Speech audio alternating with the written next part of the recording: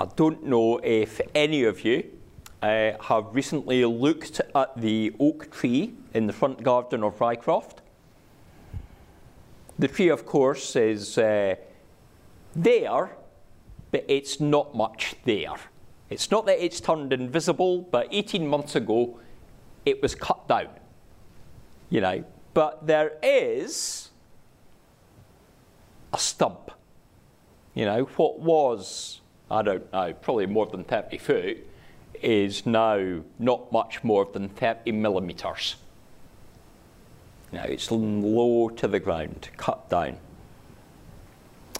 And when you look at the top of it, when it was first cut, it was lovely. It looked a beautiful piece of oak.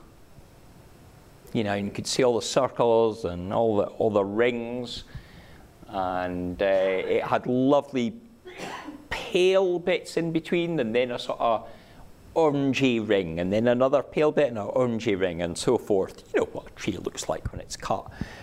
But now that it's been stood there, exposed in the elements, it's kind of black and cracking and a bit slimy if you go to step on it, because it's been raining. It's a bit slippy. And there's, you can see a hole about that size, you know, a few, couple of inches across maybe, which was a rotten bit in the trunk. And of course, that's why the tree was cut down, because it was rotten in the trunk, it was rotten in the branches, and we had that concern that it would drop on some unsuspecting passer-by a lump of wood. It missed me by about 6 inches one time when it dropped. A bit, I don't know, a bit about a foot long maybe, splatted on the pavement next to me. And I went, that's why I usually go across the garden rather than down the pavement. The tree was rotten. We didn't want the limbs falling, and so the tree was cut down. King David's line, the line from the shepherd father Jesse, was rotten too. The kings descended from Jesse, from David, from Solomon, and became wayward as time went on. And they got worse. And they got worse, and they did not listen to the prophets. And it was time for them to be cut down, to be chopped. Not because they were a danger to pedestrians on the high street, but they were a danger to the people of Judah. And the reign of the Davidic kings of Jerusalem was terminated by the invasion from the north and the start of the exile. But there was a remnant of the people as many were taken to exile. There would in the land be a stump. There would be something remaining. And the prophet Isaiah has been warning of the coming downfall of the people and of the king. He's been saying in the chapters before this that there will be a stump, that the nation will be brought down to size. But in our passage tonight, he says that although brought down to size, there's going to be a hope. A hope for the time of dismay which hadn't yet started. A hope for a time that the people still weren't really worried about. Because who does think about hope when you're actually going through a good time? while you're happy and content in yourself, you start to become reliant on yourself. And this, of course, was the issue with the kings. I mean, which football fan would want to hear of a future promotion to the Premier League if they were already in the Premier League? You know, it just doesn't make sense, does it? Which one of us would want to hear that in the future they will be out of debt if your bank account just now is already healthy and in balance?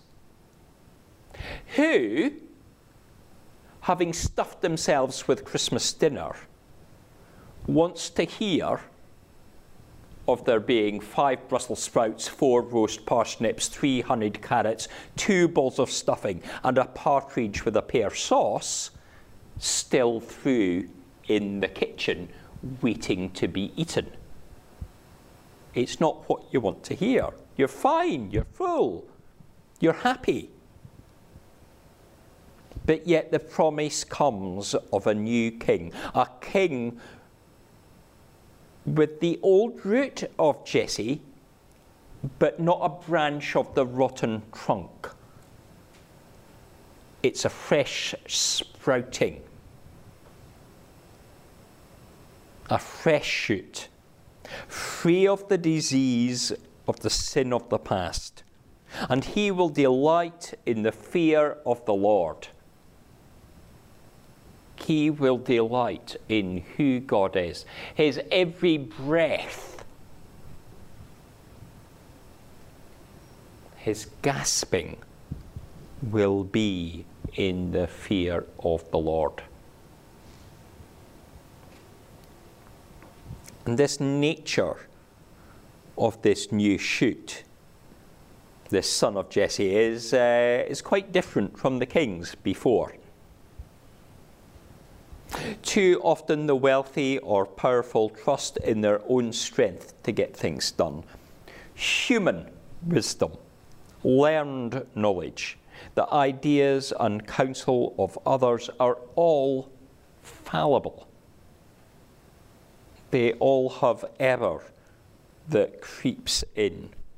And whoever on Friday morning this week takes the office of the First Lord of the Treasury and so becomes Prime Minister, however big or small their majority may be, or maybe their coalition, they will only be able to govern based on their level of wisdom, their knowledge, and the advice that they receive. And that's true for every Prime Minister, every President, every Prince, every Queen, every King. For each and every earthly ruler, they're only as good in power as their ability to think, to plan, and to work with those around them. But the promised royal branch in Isaiah 11 is not going to rely on a frail human ability to do things, but will have the Holy Spirit resting upon them. And so will be able to divinely rule as no other rules. Free of flaw. Their rule will be perfect. And the methodology of rule too is quite a contrast from that has appeared on earth before. Remember the word of God through Samuel to the people when they wanted a king. In 1 Samuel 8, we hear how kings take your wealth. They take of your crops. They take of your animals, even of your children. And it's not for your gain that they take those things. They take it for themselves, for their own profit. But here, however, comes a new rule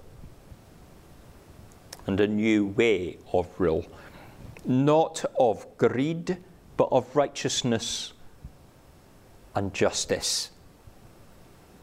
The promised one will give decisions for the poor of the earth. It's a new world order where the powerful are no longer able to ride roughshod over the powerless, but will instead, the new ruler will slay the wicked with the breath of his lips. They will be cut down by the word of God, the very word he speaks. And this new king also heralds the arrival of a new kingdom, which to ears may bring a sense of the early days of Eden, God's creation perfected.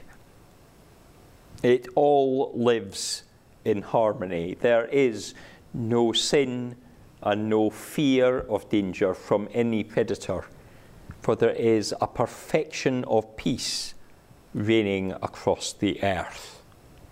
You know, I kind of wish that as well as the fiberglass calf that I took into church this morning that we'd had in the stable, that we also had one of a wolf, you know, to bring in here and give that harmony. That we could have calf and sheep and bear and wolf and viper and small child, and each created being living in harmony with one another. It's said as exploration started around the world in sort of the 16th, 17th century thereabouts, as new islands were discovered. The animals in their curiosity would come to meet the humans, who would then eat them. There was no fear of what humanity would bring to their land. That's part of the issue with the dodo. They would come along and go, okay, human. And human would have a tasty snack, having been at sea.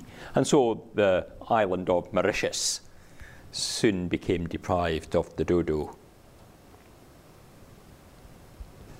Those predator issues will not be an issue. And we see instead that the concept of God's holy mountain, the place of God's presence for Moses to attend and receive instruction, or in later days, the concept of the temple,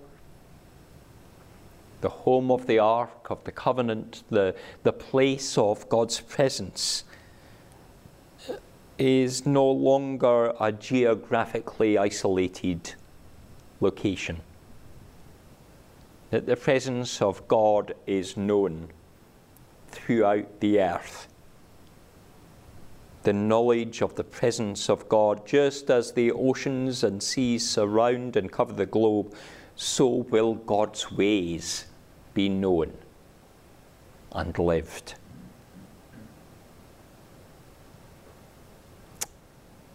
From this, we can see that although the promised shoot came to be born, the Christ, Jesus, the promise is not yet complete. For that worldwide reign is not yet seen. Every knee doesn't bow before him. But yet a time will come when all will be reconciled through him.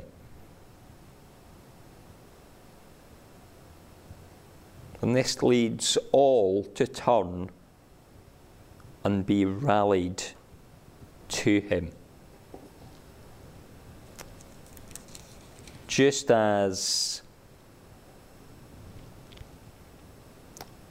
a banner calls an army to gather and the selection of troops to be in one place, just as that happens, so the shoot of Jesse will call humanity to rally into peace.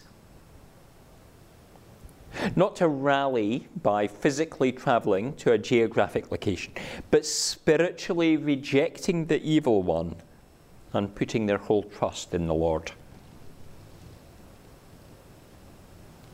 If we have already seen that banner, if we've already seen something of the shoot that is a rod of Jesse, if we already bend the knee, if we already know that Jesus is our hope, then it is right that now, waiting for the fullness of the kingdom, we must act in ways of love that indicates there is a presence of the kingdom already here. We are each ambassadors of the kingdom, branches of the royal branch. We have the Spirit with us because it came at Pentecost. We have the Spirit upon us to guide us, to strengthen us, to lead us to produce fruit that is good. So may we this Adventtide, this Christmas, and beyond, be thinking of how we may live with justice and with righteousness.